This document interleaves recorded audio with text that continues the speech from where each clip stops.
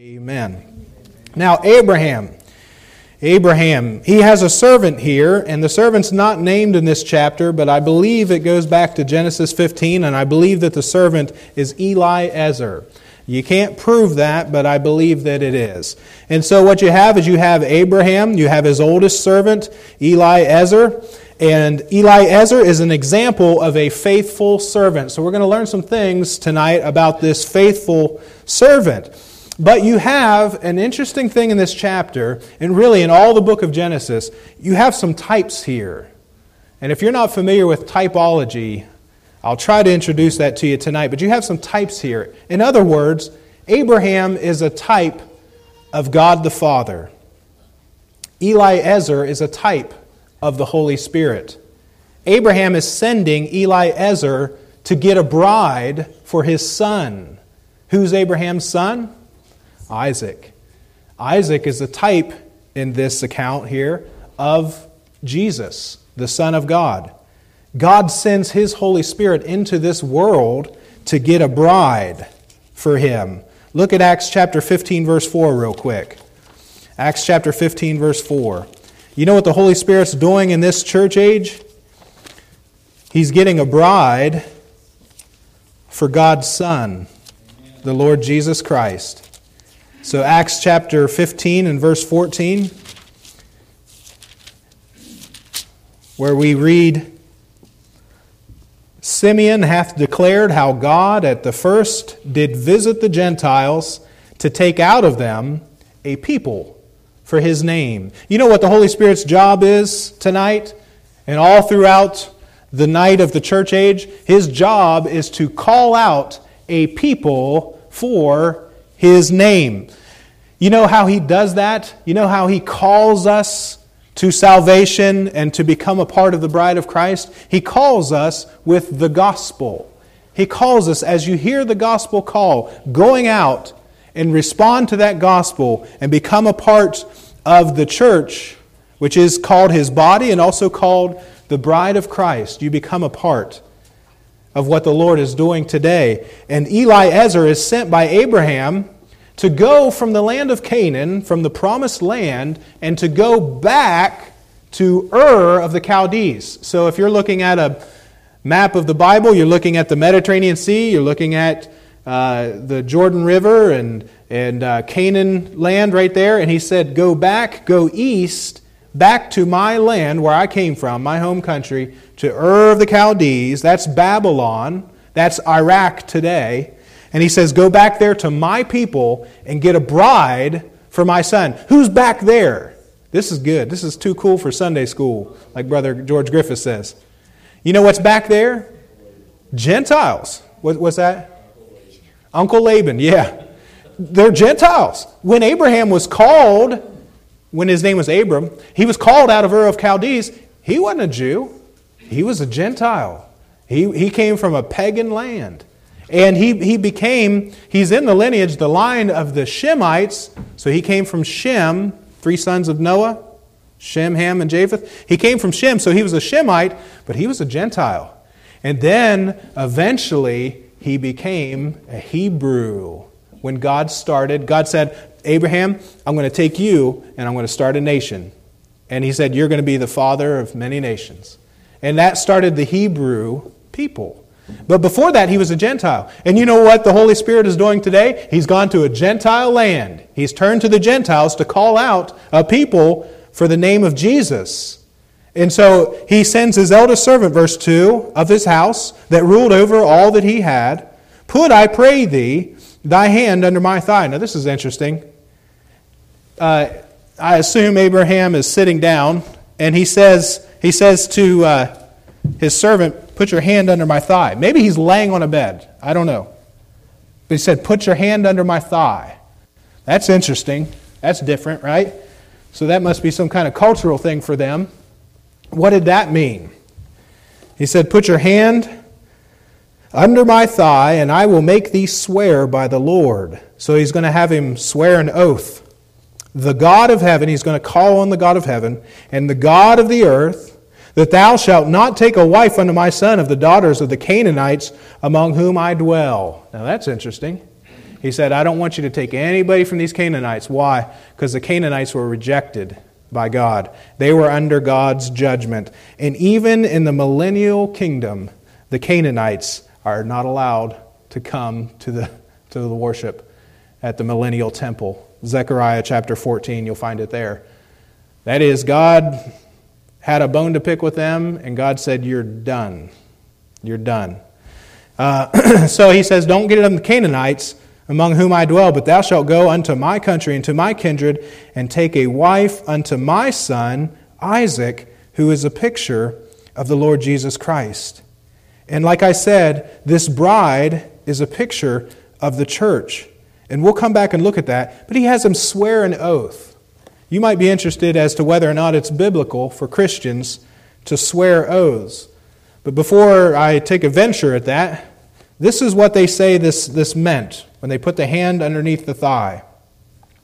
A guy by the name of Charles F. Pfeiffer describes it this way. According to biblical idiom, children are said to issue from the thigh or the loins of the father.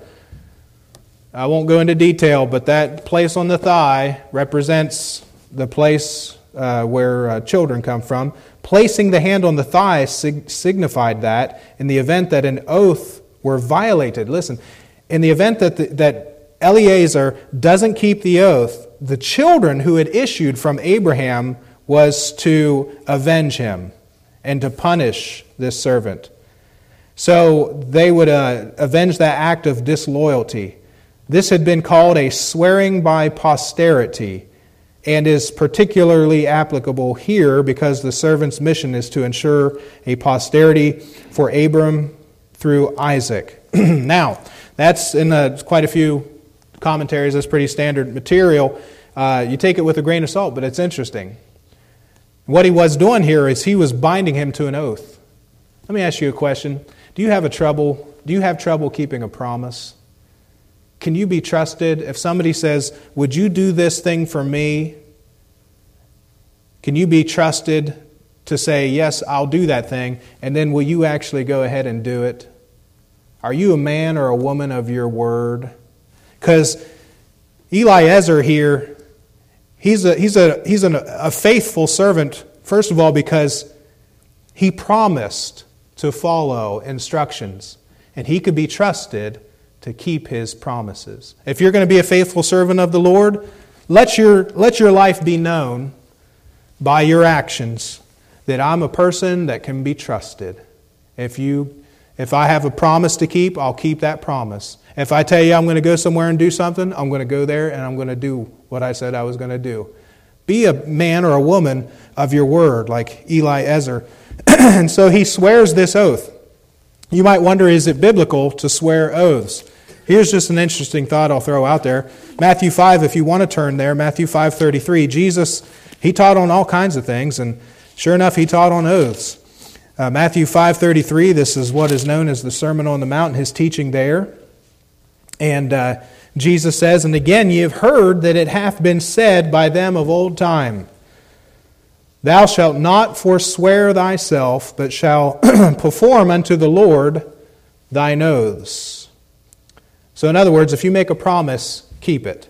If you make an oath, keep it. Do what you promise to do. But I say unto you, see, that's what the people of old time said. Jesus is going to magnify the law. But I say unto you, swear not at all, neither by heaven, for it is God's throne, nor by the earth, for it is his footstool, neither by Jerusalem, for it is his city, for it is the city of the great king. Neither shalt thou swear by thy head, because thou canst not make one hair white or black. And ain't that true? You say, yes, we can. We got hair dye. Yeah, but it only works for a little while. You can't make one hair white or black. Those white hairs are going to come in. Somebody saw a picture of me, and they said, he still hasn't aged. And I think there was a little bit of anger in that. They saw a picture of me on Facebook from the wedding with Colton and Afton, and they said, who was that said that? He still hasn't aged. Eric Bruner. Oh, Eric Bruner. He was a deacon at the church I used to serve in. And it's coming in. You just can't see it. It's coming in. The white hair is coming. You say, well, okay, all right, move on. You're stuck on yourself. All right, so you can't make one hair white or black, but let your communication be yea, yea, nay, nay. In other words, yes, yes, no, no. For whatsoever is more of these cometh of evil. What Jesus is saying is if you say, yes, I'm going to do something, that ought to be good enough. People ought to know that you're going to do it if you say yes. If you don't want to do it, just say no. Now, does the Bible say that oaths are wrong entirely? When you do a full study of the thing, there are oaths that you can take. But, for example, you're sworn into court. You shouldn't have a bad conscience about that. You stand at the altar on the day of your wedding and you take an oath before God, and that those witnesses that are there, you're taking an oath. You're promising that you're going to keep this marriage vow. You're doing those kind of things. You swear an oath to get into the army. There are people such as, like, say, the Mennonites and the Amish. They don't do oaths. They don't do it based on Jesus' teaching. There's fine details to that. But Jesus says this: you ought to be the kind of person where your yes means yes and your no means no. And I know there's a lot of bosses that payday comes around on Friday and they pay their guys for the week and then they don't come back on Monday. But they said they'd be there.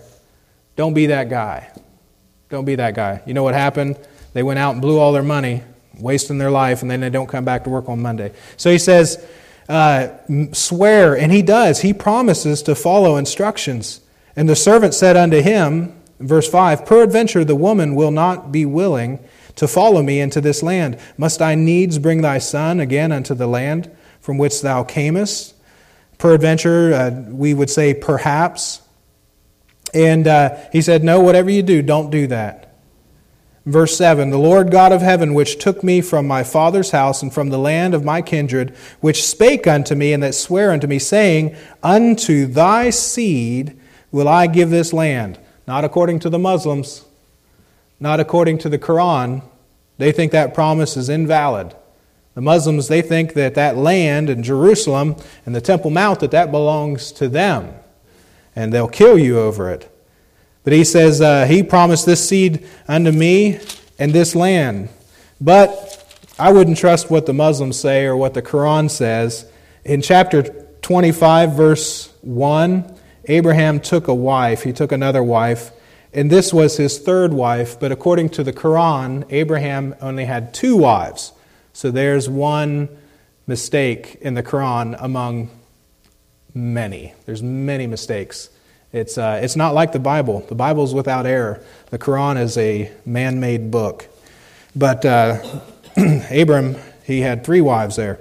Now, he says, verse 8, and if the woman will not be willing to follow thee, then thou shalt be clear from this my oath. Only bring not my son thither again.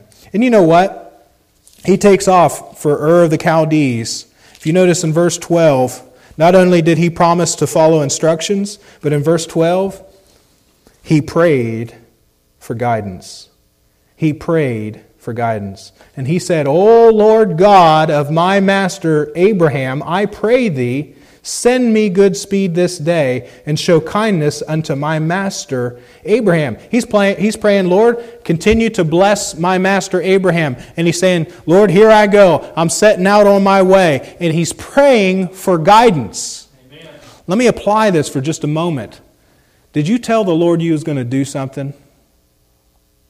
Did you tell the Lord you was going to do something? I hope at the beginning of the year you told the Lord, Lord, this year I'm going to read through my Bible. And you should make commitments. That's why at the end of the service we call for a commitment. We open up the invitation. That's for the lost and that's for the saved.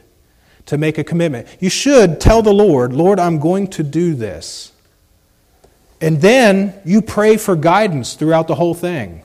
Lord, make the Word of God come alive to me. Give me understanding. Make this time when I'm alone with you, make it meaningful. Make this make it all about my relationship with you. And not just about checking off a box saying I did this today and I'm a good Bible-believing Christian. Do you ever tell the Lord you're going to do something? Well, along the way, pray for guidance. Amen. But listen, if you told the Lord you're going to do something, He'll hold you to that. He will. And you ought to pray for guidance. Pray that the Lord would guide you and direct you. You might have had a burden to do something. I heard about a man who he got saved out of the Catholic Church. He got saved out of that, and he's a part of a ministry called Ex-Catholics for Christ. And the Lord put a burden on his heart to go out and to take a pile of gospel tracts and to go to the downtown area where there's a lot of foot traffic and just start giving out those gospel tracts. And that was something that he felt that the Lord had given him to do. That's where his ministry started. And you know what? He went out every Saturday and did that. Just started passing out tracts and witnessing to people. And God uses that. That's the same thing that we heard about that William Carey did before he went on his mission trip overseas. And when he did that, he started passing out his tracts. He found out the Lord was blessing it. But, along the way, he probably felt like some Saturdays not going out and doing that. But then he did. He said, I'm going to do what I had said I'm going to do. And then he would pray for guidance. You should always pray for guidance as you go out and pass out tracts. Pray before you go. And then you know what that led to? That led to the Lord giving him another ministry. And they started a ministry of teaching online, and then that led to YouTube, and they reached thousands of people just following the Lord's guidance in following through with what the Lord gave them to do. We've got to be faithful in the small things. What does the Lord say? He says, he that is faithful in that which is least is faithful in much. Has the Lord given you something to do? Have you told Him, Lord, I'm going to do this. I'm going to go witness to my family member. I'm going to go invite them to church. I'm going to start getting serious about prayer. I'm going to do this, Lord. Well, follow through with it. But along the way, be praying for guidance. Verse 13, behold, I stand here by the well of water. He'd already arrived in the land.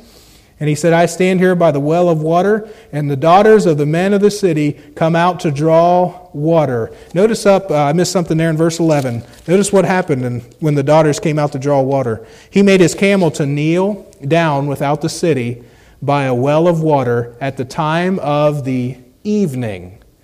Now that's not in there just by accident. Even the time that the women go out to draw water.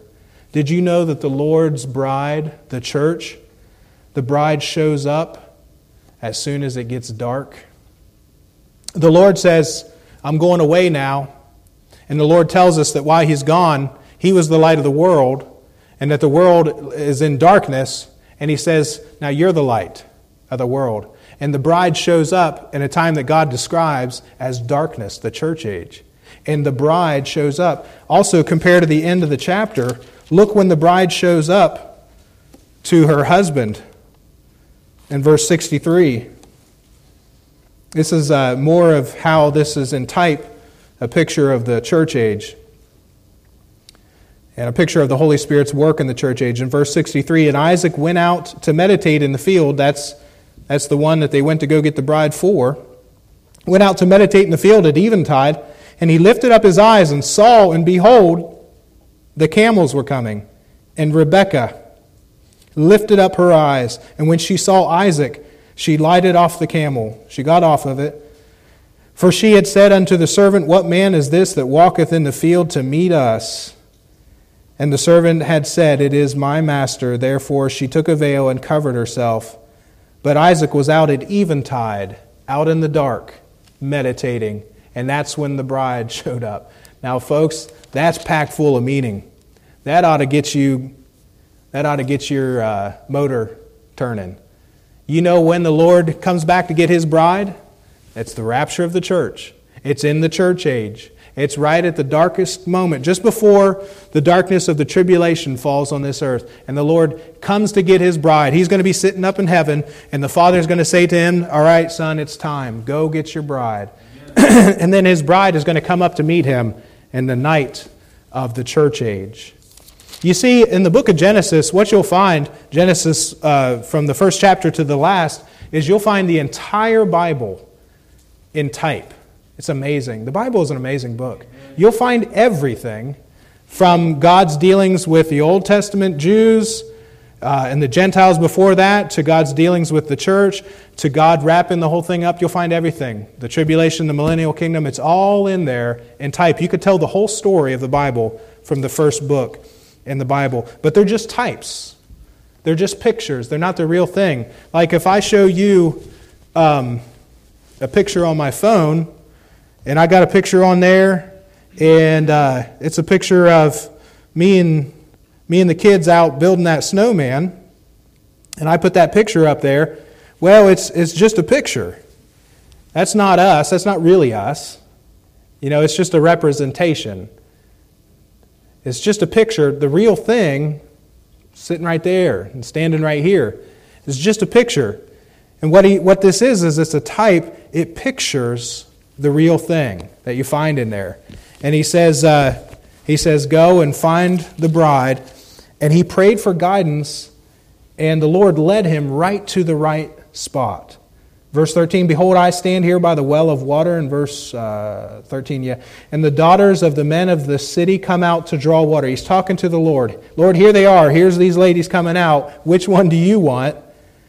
And let it come to pass that the damsel to whom I shall say, let down thy pitcher, I pray thee, that I may drink. And she shall say, drink, and I will give thy camels drink also. Let the same be she that thou hast appointed for thy servant Isaac, and thereby shall I know that thou hast showed kindness unto my master. What he's asking for is he's asking for proof. And I don't think it's wrong. He's basically saying, Lord, how am I going to know which one of these women here? So he's putting out a fleece, in other words, kind of like what happens in Judges chapter 6 with Gideon. He's kind of putting out a fleece, and he's saying, Lord, how am I going to know which woman it is? And he comes up with this. He says, Lord, I pray thee that when I say, give me drink, if she says, I'll give you drink and your camels also, then that's the right woman, okay, Lord? And the Lord honors that. And I don't think it's wrong necessarily to put out a fleece in this sense, okay? If the Lord has told you to do something, and you just know that He has, okay?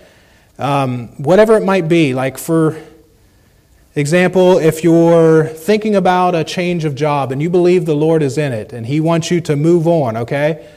And you kind of sense that, you kind of know it. Or maybe you're reading in your Bible reading and the Lord speaks to you about witnessing to a family member or something like that.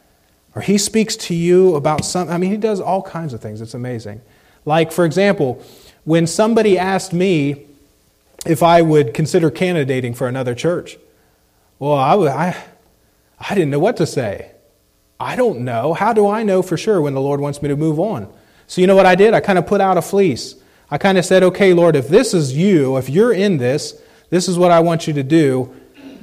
Would you shut the door on this thing? Because up to this point, I was completely content, and I had peace and everything. Everything was going just fine. Now, I don't have my peace, and I'm not feeling content. Lord, would you just shut the door if you don't want me to do it? If not, then, Lord, if you make the thing happen, then I'll know that you're in it. But give me peace about it. That was my way of putting out the fleece. I don't think there's anything wrong with that. But listen, if the Lord says, I want you to do this, and you know that He does, then if you were to say, okay, Lord, just give me a sign, then I think that's akin to being like lacking faith or lacking trust. If the Lord wants you to do something, you know it, and then you say, well, give me a sign, Lord, and then I'll do it.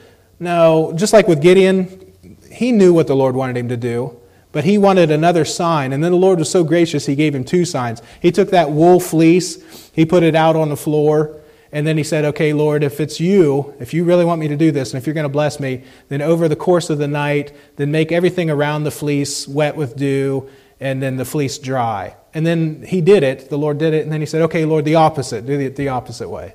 I might not have that in the right order, but that's what happened. And what was that? It was really, I don't want to say anything against Gideon because I'll see him in heaven one day. But I think it was a lack of trust. He had God's word on it. And the Lord might say, I've got my word for you on something. It's not right for you to be unequally yoked together with an unbeliever or of somebody who's of a completely different persuasion. It's not good for you to be unequally yoked. And you say, but yes, I'm in love, Lord. And this must be of you because God is love, you know. Lord, just give me a sign. I'm putting out a fleece. Do you want me to marry this person? Well, no, he don't want you to marry that person. He already said in the Word, no. Or maybe the change of job. He wants you to do it. Well, step out in faith and do it. But I would say this, Lord, if this is not of you, close the door. And somebody told me this. I remember it was Mrs. Yeager, a sweet pastor's wife, and she told me, and it's always held true. She said, the Lord leads with peace. And if you got peace on something, follow that. He leads with peace. Amen. So he says, let it come to pass. And sure enough, it did come to pass. So he prayed for guidance along the way. Boy, I wouldn't do anything without praying. I'd just be praying all the time. This is a good man here, this Eliezer. He's a good example of a faithful servant. He promised to follow instructions, and he did. And then he would pray for guidance along the way and pray and just trust the Lord and just step out in faith and go do something for God. But then notice what he does here. In verse 16, the damsel was very fair to look upon. This is explaining his encounter with Rebekah. She's named there in verse 15. And she was very fair to look upon. She's a good description of the church. She's the type of the church. She's beautiful, and she's a virgin. Neither had any man known her, and she went down to the well, filled up her pitcher, and came up. She's a hard worker. Boy, this is a good example of what the church should be. And you know that in 2 Corinthians 11:2, we won't go there, but the church is called a chaste virgin. That's what Paul was trying to do with the believers in Corinth, was to give them new life, to begat them through the gospel, and see them born again through the gospel, and then to disciple them and help them in the process of sanctification so that they're pure and chaste, Paul says, just like a virgin, singular. So the church is called a virgin. And the church ought to be a hard-working woman, working for the Lord during the church age. And going down and doing what you're supposed to do down at the well and filling up your pitcher, that'd be hard work. And you know what we're supposed to do, folks? We're supposed to be running down to the well. If I felt like I had it in me, if the Lord would give it to me, I could really preach tonight. But I won't try to be like a cloud without water. But you know, this is the well, folks. This is the well.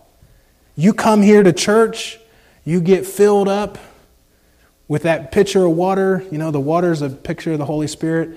You get filled up here and you take that water, and she took that water, she's going to go back to her house and use it for whatever she was going to go do. She was a hard-working woman carrying that pitcher up on her shoulder, and we need to come to church and get filled up with the things of God.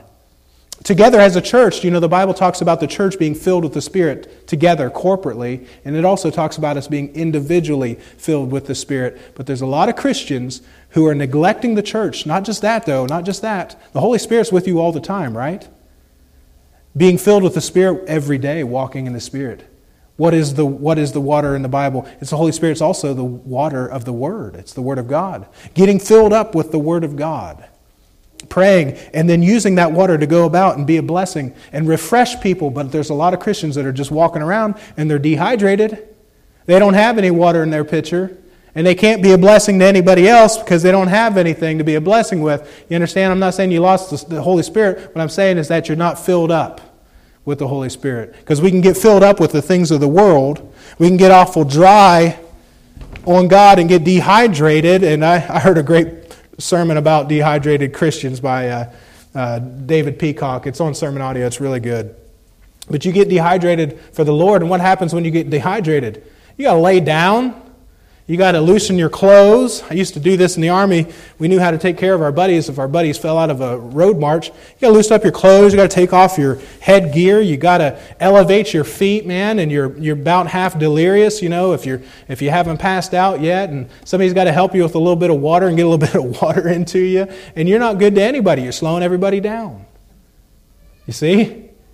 You're slowing the whole unit down. Got to take you to the medics and everything else. Yeah, same thing with Ruth and Boaz. A good picture of it. So she's a type of the church, and there's things in here for us to learn. But he prayed for guidance, and what did the Lord do? He led him right to the right woman. And then what did he do when he got done? We're familiar with this story if we've read through it in our Bible reading. But what did he do once he got done with the job and he found the woman that God wanted? God had picked out this woman, just the right one for Isaac. Verse 26. Look what the servant did. The man bowed down his head and worshiped the Lord. Amen. That's good. Do you ever do that? You ever do that? We ought to follow the example of this faithful servant. You know what he did? He promised to follow instructions. And then he set out to do something for God, and God blessed him, and he prayed for guidance along the way. God led him to just where he needed to be. And then he praised God when the thing was done. Amen. So he finished the job. He was a finisher. You might not have started right, but, amen, finish right. Amen. Finish the job. And you say, what's the job? We're like the Holy Spirit. We work along with Him in this age, calling out a people for His name. You just live for the Lord, and the Lord will draw people to Himself through your witness and through your faithfulness. It just happens. And the man bowed down his head. Look, whenever we find that things have gone well and we've been able to accomplish something for the Lord, it ought to lead to a praise and testimony time. There was a bow and there was a blessing. In verse 27, he said, "Blessed be the Lord God of my master." Read these words with me and learn how to praise the Lord. "Blessed be the Lord God of my master Abraham, who hath not left destitute my master of his mercy and his truth. I being in the way, the Lord led me to the house of my master's brethren." He's saying, the Lord was with me the whole way. He led me right where I needed to go. He's acknowledging that God's hand is in his life, his unseen hand, guiding and directing him. It was a position of humility when he got down on the ground to bow his head, and it was the praise that came out of his mouth. That ought to be a part of our worship to the Lord. You say, I thought worship was music. That's just a small part of it. This is a definite time of giving praise to the Lord. Somebody has said some people get in the way, but some people are in the way that God has led them. Isn't that good? Some people get in the way. Some people, they're in the way that God has led them. That's where I want to be. I want to be in the way. I want to be right where God wants me to be, doing what God wants me to do. And if He's put something on your heart, just obey every impulse of the Holy Spirit and do what He wants you to do, small or big. He'll probably start with small things. But then, once something happens, once something goes well, you want to just praise the Lord. Amen. And let it be a thing where everybody sees you. He did this right in front of everybody. God and everybody. The damsel, her family, the servants, everybody. He just got right down, bowed down to the Lord, and then praised the Lord and blessed Him. So a blessing is something that you speak. It's a good word that you speak to bless people. Can I just say a side note here? I'm just about done. Be the kind of person that knows how to bless people with your words. And I know what I'm talking about here because the family that I come from, we're good at cutting people down. And then the older I get, the duller my head gets, my mind gets, and the more stupid stuff I do. And I think the Lord's doing it to humble me. But be a kind of person that blesses people. You say, what's a blessing? To speak a good word, to say good things, to build people up. You know what he's doing? He's saying good things about God. He's acknowledging God. Well, if you want to learn how to bless people with your words, you've got to learn first how to bless the Lord. Say, bless the Lord, O my soul. Say that to yourself. Bless the Lord, O my soul, and all that is within me. Bless His holy name. Sometimes you got to tell yourself, look, you need to get it together and bless the Lord. Stop griping. Stop thinking about yourself. Bless the Lord. And you'll find out when you start doing that, you start blessing the Lord. Well, the Lord, He can bring this joy over you, and you get happy in the Lord. And then decide that you're going to bless other people. You know what He does? He goes on to bless other people, but He starts with the Lord. Then you bless other people. Build them up with your words. Don't tear them down. Help people on to know the Lord. Help them. Encourage them. So finally, I'd like to say this. You know what he did, though?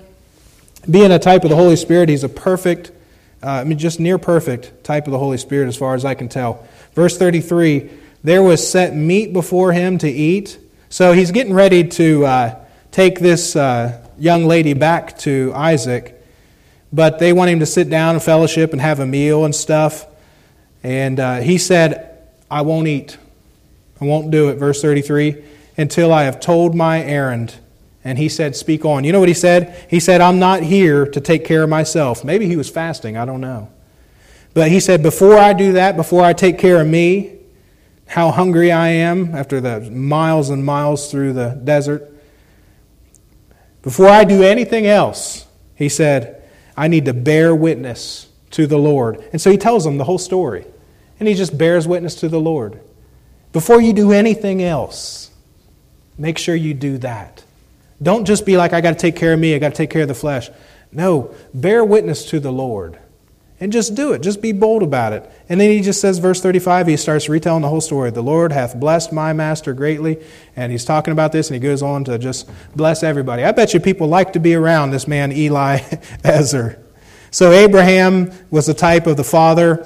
Isaac, a type of Jesus the Son. Eliezer, a type of the Holy Spirit. Rebekah, a type of the church, because she was a bride to Isaac. And she is married. She's taken home and she's married to Isaac. And one day we'll be married to the Lord. One day you're going to stand before the Lord and you're going to be presented to Him as a bride without blemish, without spot. And in the meantime, we're supposed to be trying to call out a people for His name. We're going to close in a word of prayer, but let me encourage you. You're here tonight and that's good. You're here and that is good because Sunday mornings is more of an evangelistic service. Sunday nights is a teaching service to build up the saints. And for God to say, I'm going to take this time to grow you and to guide you. And I don't have anything else with a G. And this is when He works with the church. And it's important for us to be here as much as possible. And if you can't make it on a Sunday night, come on Sunday school. Because you'll get taught. That's for Christians too. You'll get taught there. Let's go ahead and bow in a word of prayer. Let's take a moment to apply this to our lives. Don't you want to be a servant who promises to follow instructions and you can be trusted to keep your promise? All right, we'll keep your promises to God. Keep your promises to your spouse. Keep your promises to your children or to your parents. Keep your promises to your employer.